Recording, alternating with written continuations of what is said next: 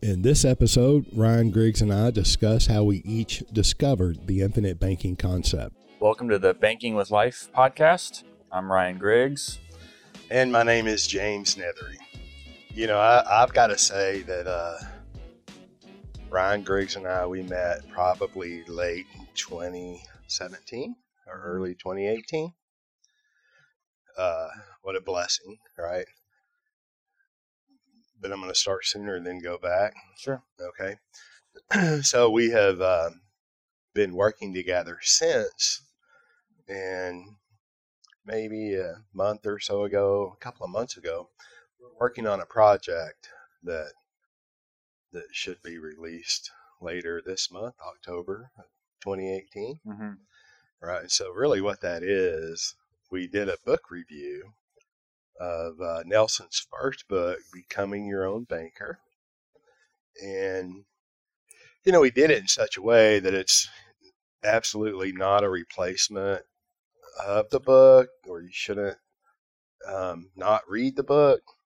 And we were pretty adamant about, you know, just doing a complete review of the book, not putting too much of us into that. Well, that's always difficult. Very difficult, right? However, it was all of the, you know, so you're shooting because it's a video, right? So you're shooting and there's, you know, breaks in the filming. Yeah. And the interaction that we have and enjoy went on between the clips was just unbelievably entertaining, at least to us. Right? and I thought about it. It was like, well, let me see. I'm old. You're young. I'm dark, hasty, black. You know, you're an academic, and I'm not. And it was just awesome. I had fun, a lot of fun. Yeah, that'll be a good series. You know, we still in production, but like you said, October of this year, 2018. Who knows, 3 hours, 4 hours long, but it'll be good for people to have something. Either they haven't read the book, they're reading the book, or they've already read it, going into their second reading. And if they haven't read it, they need to read it. Right. So that's Nelson Nash, Becoming Your Own Banker, written in 2000, 5th edition, and it's all about the infinite banking concept.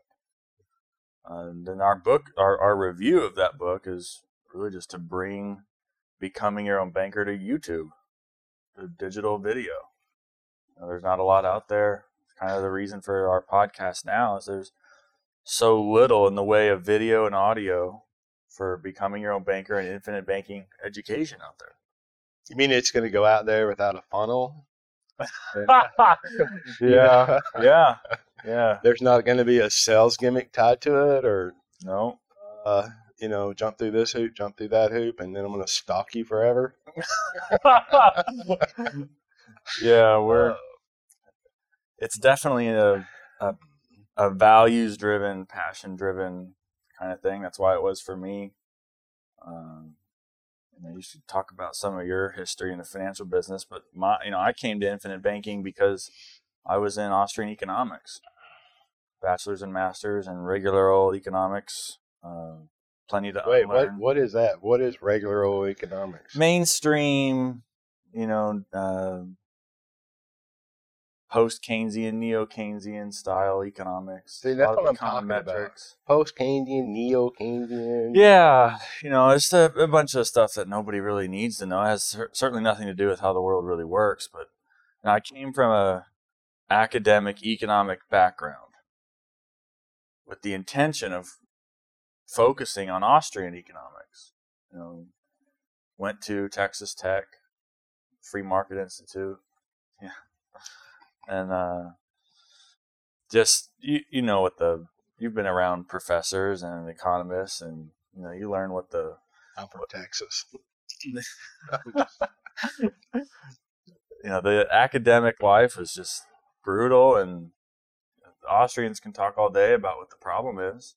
Fractional reserve banking. And they do. And there's plenty of good stuff out there. Yes. And people should eat that up. But at some point, you got to stumble upon a solution. Yeah, they're standing in line to eat that up, right? Yeah, so it's, I was looking at Bob Murphy. He was a professor at Tech at the time, and one of my favorite economists. Yeah, seriously. And a friend, Yes. But he co-founded this Nelson Nash Institute, and that's how I came upon Nelson Nash. Read the book in a day. A lot of people. Well, wait. So you come from an Austrian economics background, but more connections for me. Sure. Okay. Well, like interned at the Mises Institute, for example, summer of 2013, in Auburn, Alabama. Murray Roth. People have heard the name Murray Rothbard. Very prominent Austrian economist, maybe the most famous of the 20th century, maybe still the most famous today. He had a private library of like over 5,000 books in his apartment in New York. And when he passed away in 1995, those books were moved to the Mises Institute in Auburn, Alabama, where they stayed in boxes in storage until I got there in 2013 and moved them all downstairs to the Wolf Library. And Murray would write throughout all of his books that he read and little comments talking smack in the margins. Really? Oh, yeah. Wow. Yeah. And you can go there today in Auburn and see what he wrote and the kind of books he read. And so, very intimately, I had a lot of conversations with Lou Rockwell. And at the time, Dan Sanchez was still there. At the time, he's now at FEE, Foundation for Economic Education. But did Mises University, did the Rothbard Graduate Seminar.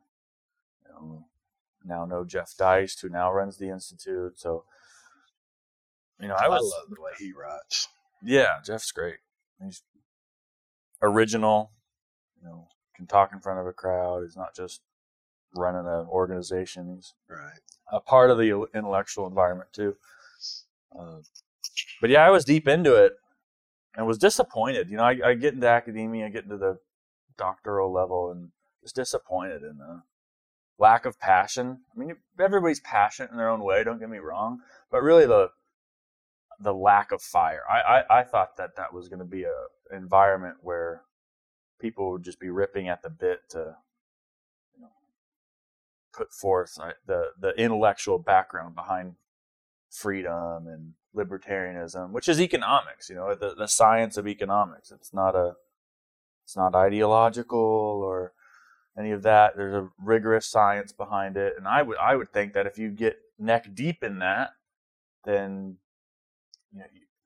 how could you not be bursting at the seams to tell everybody, to teach it, to study it. But modern academia is so politicized. I don't want to beat them up too much, although sometimes I do. But they deserve it. Yeah, they earned it. And, I mean, most of the time we all earn what we have coming. We get it. We earned it. So, and I don't want to beat them up either. Right, and then you want to find the solution. If you're convinced that there's really a problem, and there is a problem, and there are proposed solutions. Nelson talks about top-down thinking, and a lot of the proposed solutions are top-down solutions. End the Fed is great, right? I guess the audience in 2008 or 7 or whenever it was just spontaneously started chanting that, and that's fine. Sure, end it. End the most powerful cartel in the history of the world. People you have this saying that it'll take an act of Congress to do that. It'll take more than an act of Congress. I mean, it's like, oh my God, an act of Congress created them and embedded them and has protected them. There you go. Okay, so Austrian background, and it's a rich Austrian background. You even spent some time with Hoppe, didn't you? Yes, I did. Yeah, Property and Freedom Society conference in Bodrum, Turkey in 2013.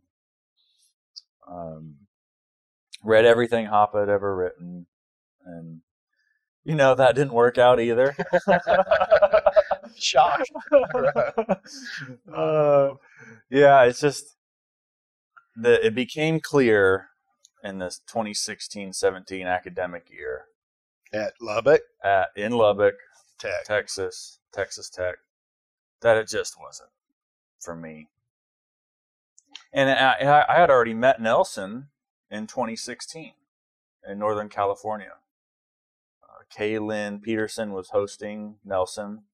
One of his last seminars Right.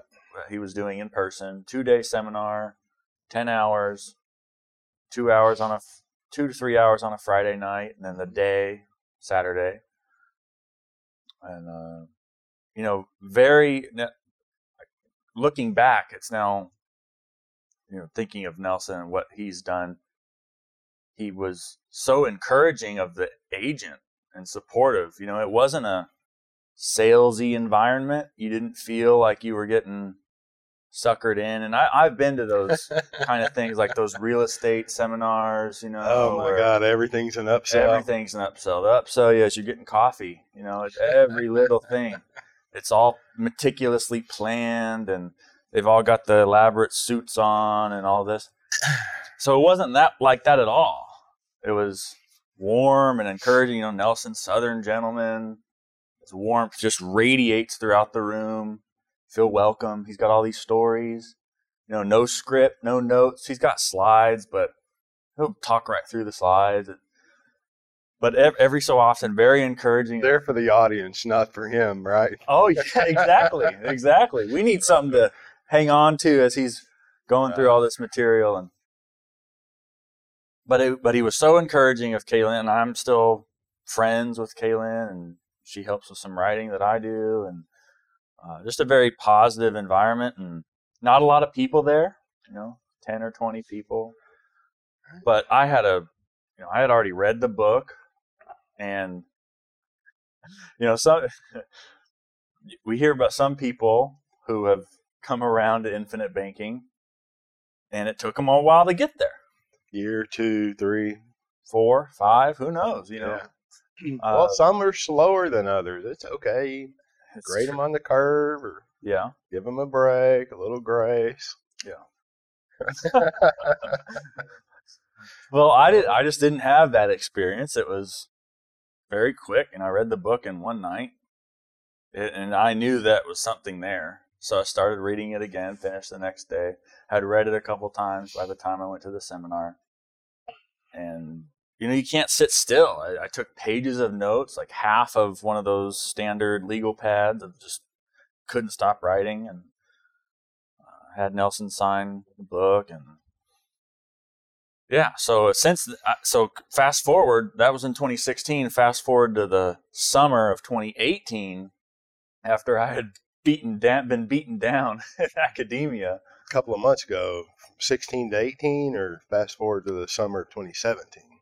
So from the time in the seminar in 2016, it was May of 2016, I was finishing my master's degree in Northern California.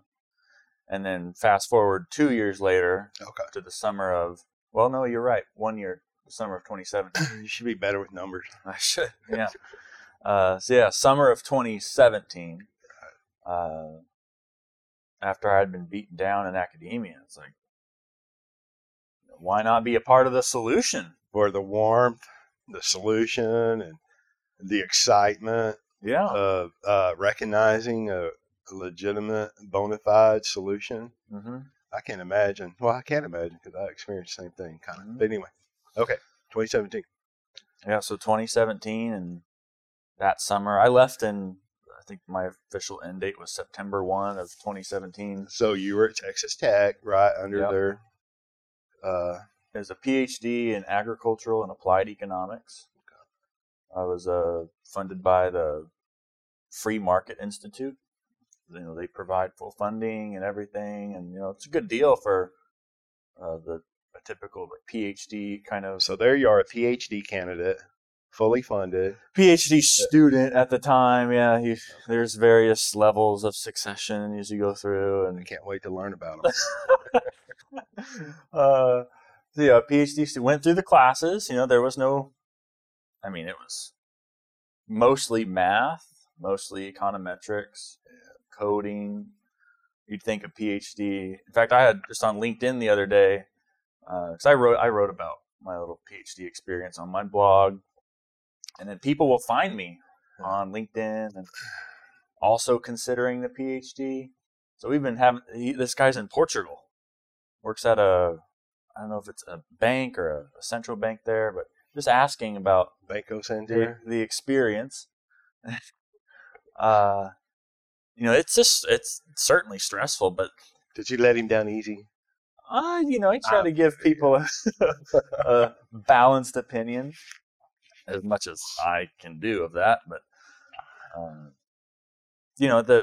a lot of people knock Austrian-minded economic thinkers for not being good at math or whatever, or not being able to do the things that modern economists do. And that wasn't the problem for me. I mean, I went through the coursework fine and passed the big exams that you have at the end of or in the middle of the coursework. So everything looked good on paper, and it's a good program. You're not supposed to leave a fully paid PhD. Especially if your parents paid for it, huh? Well, that's the track to becoming a okay, so you went, you met Nelson 2016. You're in the middle of the summer of 2017. Steeped, it's almost like you've, experienced, more than you wanted to, or another side of economics, maybe, right? Yeah. And how'd you make that connection, to where you're at today, what you're doing? Well, a lot of people who go and do a PhD in economics or want to go into economics professionally in whatever way do it in order with the job in mind. Right? They've got an idea of the money they want to make or the kind of lifestyle they want to live, or it's all career-oriented thinking. And that's never been how I've thought. I don't know. I'm a very idea-driven kind of person, and it was always about the ideas, and I wanted to do, my master's thesis was on the methodological arguments within Austrian economics. Now, this is stuff that most people do not care about. But it's the foundation upon which proper economic science is built, and that's the kind of thing that mattered to me.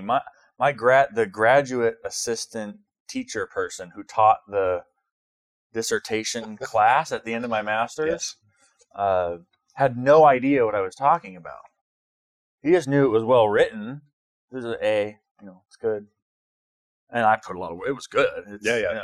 But you're an excellent author. Yeah, well, thank you. But he had no idea. And this is PhD student about to be a full professor. And anyway, point of all that, very in-depth, narrow kind of stuff, and also into things like monetary theory, history of economic thought. These are not popular topics in modern economics. It was one of the contributing factors that made me not a good fit for the economist profession as a career. But I think so. A lot of people approach it from that direction. Maybe I didn't do enough of that kind of thinking prior to going in, because it was not a good fit. So anyway, answer your question. It becomes okay. Well, what's the alternative? That also is a part of the ideas, right? That also has something to say about Austrian economics, about fractional reserve banking, Austrian business cycle theory. I wanted to be in that world still. Sure. And as much a part of the solution as possible. I mean, the whole idea behind being a professor was to change young minds, this kind of thing. And,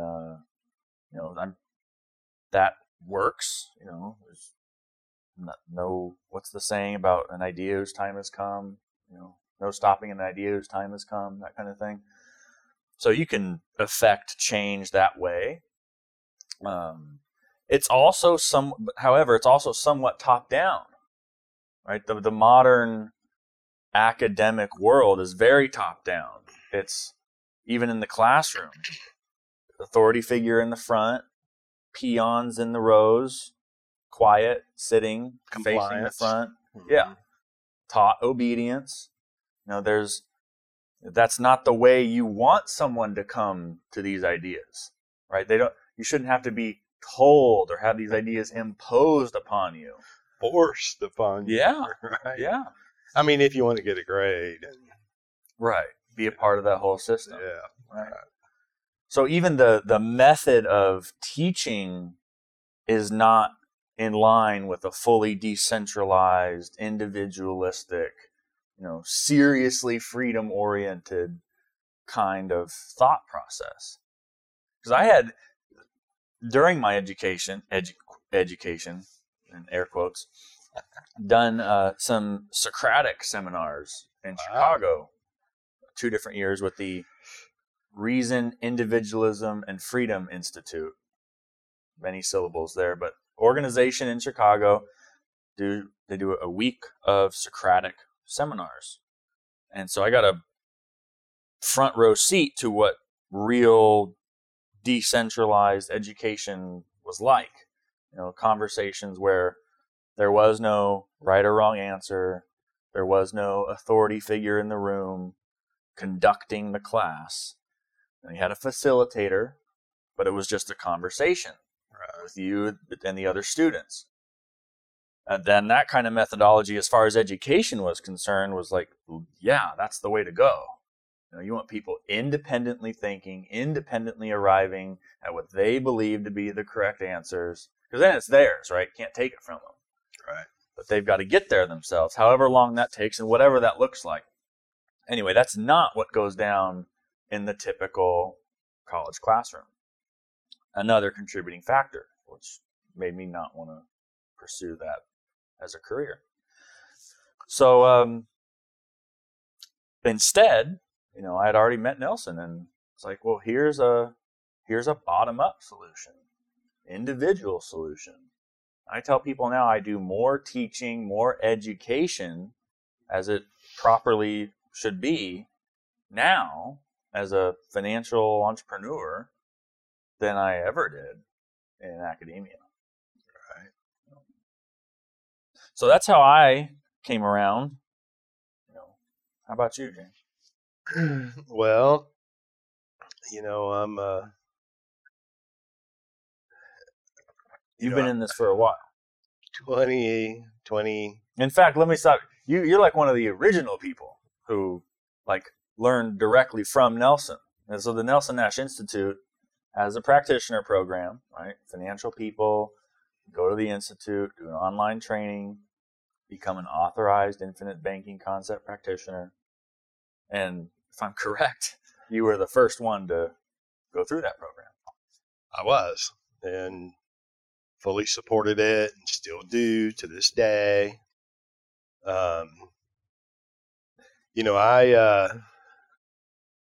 I went into, I tell you what, I got licensed, a registered representative, insurance license, and a permanent license in 1991. Well, prior to that, I've always been an entrepreneur, self-employed. I don't know how I got exposed to it. I think a friend exposed me to A.L. Williams. Buy term and invest the rest. Mm-hmm. Right? I cannot stand multi-level marketing, direct marketing, whatever they call it today. So I was just exposed to it and seen it. I didn't do it, whatever they did, buy in, sign up all your family and whatever. However, I know what their model was, and I did not do that. But I did believe the concept, right? Because I didn't know any different, right? I thought, of course, you want to be wealthy, and of course, the stock market is a way to do that. And, it seemed to me like insurance was a good idea if you had a family, a death benefit. So A.L. Williams was a regional vice president for Waddell and Reed. The A.L. Williams. Arthur L. Williams. A.L. Williams, right? So, in their concept, you know, dang it, he didn't come up with that. You know, he took that from Waddell and Reed. So Waddell and Reed, they owned a family of mutual funds that had an 8.5% front end load. That's how dang old that is. Okay, all right. And then they own, they own Globe Life, United. They own a lot of life insurance, several life insurance companies, and now they own a couple of mutual fund families. But back then, Waddell and Reed, a financial services firm that had mutual funds and term insurance, and that was their motto. It was either buy term and invest the difference, and then A.L. Williams as a regional vice president left, and it was buy term and invest the rest, and I could have those vice versa. It was a long time. It happens when you get old. Your memory, your hearing, your sight, right? Okay, but I just wanted to help people. I really did. I just wanted to help people, and of course I want to be profitable, and successful. So, and they had a training program. And so I got all geared up and licensed. But prior to that, you could get a temporary license. And I wrote Medicare supplements, which is health insurance for people above 65 and older. And that, that was a long time ago, but that's how I started in the financial services industry, right? And from that experience, though, Ryan, I seen that the market didn't always go up, and I experienced clients that didn't outlive their need for a death benefit, right? But here I'm a young guy and working hard, but that's how I got started. And then I seen when I realized that no, the market's not the solution for everything. Variable this and variable that. I became. It's almost like you believe something, and then you get into it, you buy into it, and then it's not really what it appeared to be. So I was pretty disgruntled, disappointed, right? But, I never left the industry. I just moved independently from company to company, writing life insurance, Medicare supplement. That was, there's a need for health care and a death benefit. And so I've not been formally trained, by a big company that has a formal training program in the insurance industry. Thank God. Absolutely. Back then, you think I'm missing something. Oh, looking back, it's thank you, God, the Lord. Yeah. Right. Well, it turns out, we fast forward to, 2001, 2 or 3, and my practice had developed into retirement planning, right? So I was holding retirement workshops, which, I love people. And, I'm not a professional speaker at all, but I'm the kind of guy that I have to know what I'm talking. I can't use a script. I have to almost know too dang much about something, but that's the way I'm built. And so I developed a successful practice and a lot of clients, that I still enjoy working with today, right? Well, I've always been a student of my faith, number one, and, my profession. I've always been a student of history and you mean that, like you tell a story. You used to, for entertainment, read the Encyclopedia Britannica as a kid. As a child, I did. That was, we didn't have iPads, iPhones, and computers, and cell phones. So my mother, she bought the Encyclopedia Britannica series, and then you'd get the new edition, the updated edition every year or two. man, that's pure entertainment right there. I love it. I mean, sounds weird, I guess, looking or listening, but I loved it. Mm-hmm. I mean, that's great. So being a student of history, I mean, I've still to this day, I read as much as I possibly can. Well, being a student, I think it was somewhere around 2003 or 4. I went to a 2-day seminar in the financial industry, just advisors coming together and sharing best practices, what they're doing. And it was probably funded by an insurance or investment company or a couple of them. But they really pretty good speakers over this 2-day period, and I'm taking notes and they all, not all of them, but a lot of them referenced a book. Some of them probably wrote a book. Well, I bought all the books, right? And I take them home. And my story's out there on YouTube. It's mine. I love it. I like to hear it. I do, and I like to share it because it's mine, right? So I take these books home, Ryan, and I'm not kidding. I stack them up, on my nightstand. And here I go home every day with the full intention of reading those books. So I can do better. I can be better. I can provide a better service. Sure. And literally, when you're dealing with numbers and concepts all day and you go home and you're reading more numbers and concepts, you're exchanging family time, right, for more numbers and concepts.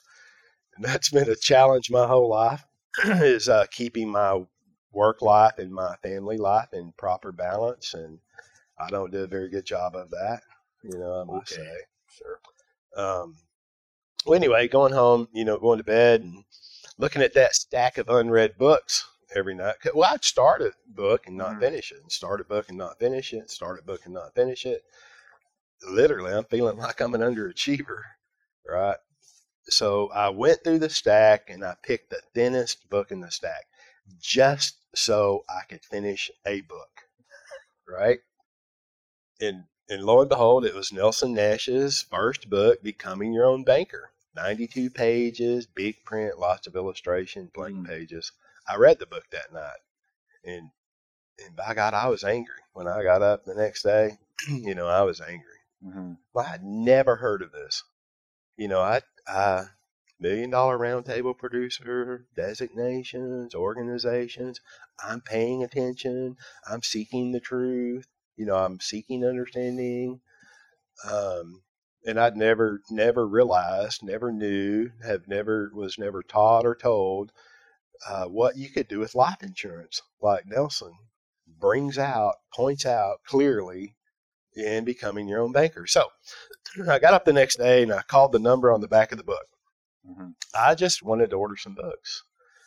And so Nelson answers the phone. We have a great conversation, and it literally ended, boy, I hold these 10-hour seminars all over the country, and you need to get yourself to one. So I'm like, that's a great idea. So I went to the next one, sat in the back of the room, paid attention, took copious notes, just like, I'm a yellow legal pad guy, full of notes. I go home, and I have a successful retirement planning practice, right? Beautiful clients. And the first thing I did was restructure my life insurance, right? And have been teaching my clients how to implement the concept ever since.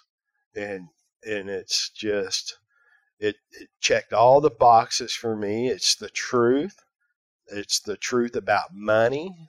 It's the truth about human action and economics. I knew nothing of Austrian economics, nothing. So I've hosted Nelson since then. I think it was the next year that I started hosting Nelson 1, 2, and 3 times a year, and we hosted Nelson all the way up until his retirement in 2016, quote unquote retirement.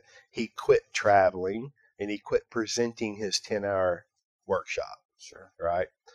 Well, had the pleasure of dragging him out of, quote unquote retirement 3 or 4 times. Yeah. And just enjoyed presentation this last weekend. Although Nelson didn't present, it was all of the interaction prior to, during, and after. Sure. Right? Absolutely priceless. So, I've become a student of Austrian economics, not to your level, and I don't want to be at your level. I understand the Austrian business cycle theory. That makes it's the closest thing to the truth in economics that I have discovered, right? Become just a student of Nelson Nash. He's become a great friend and mentor to me, talk to him regularly. And, it's just, I have learned more about money and economics from Nelson Nash.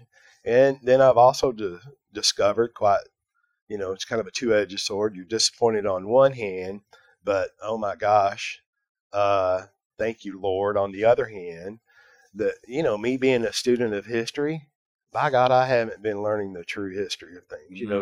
The victor writes the history, right? And Absolutely. so, another box that was checked, and it's, so that's really that is my story, and that's how I got connected with the infinite banking concept and Nelson Nash. Long about 2013, Jason Rink and I were, I met Jason Rink at an event, and, and I just really wanted to promote, my practice in the infinite banking concept, becoming your own banker. So I'm kicking around, we should have some, some videos, right? We should have a commercial somewhere where you can sell somebody something, right? Let them know who you are, what you do, right? Well, Jason Rink and I started talking, and, I really wanted to tell the story of infinite banking, sound money, natural law, fractional reserve banking, the boom bust cycle. So as we worked together, I storyboarded what I wanted to share with people. I want them to understand, I wanted people to see what was kind of really going on in the big wide world of economics. Just take a step back and, I'm convinced if you know what's going on, you'll know what to do, right? So that developed out into a documentary style video, Banking with Life DVD. And the same time, and of course, that was released in 2013, on purpose, the 100-year anniversary of the Federal Reserve, right? And so that too, now, prior to the NNI, the Nelson Nash Institute, which that was developed in 2013, right? So these were happening at the same time, spontaneous. I didn't have anything to do with the development of the Nelson Nash Institute. But I'm just saying that those came out together at the same time. And it made sense to me. The NNI makes complete sense to me if you, consider the legacy of Nelson, what its purpose is, the Nelson Nash Institute. And maybe we can, find a stopping point here. Yeah, no, I think that's perfect, because we have, part of this podcast is to, keep the legacy of Nelson alive, as long as, people are doing finance. So I think it's a good place to stop. Thanks for watching, y'all. Yeah. Thank you for listening. If you've enjoyed the content, leave us a like or a thumbs up, share us with your friends, give us some feedback, and we'll see you next time.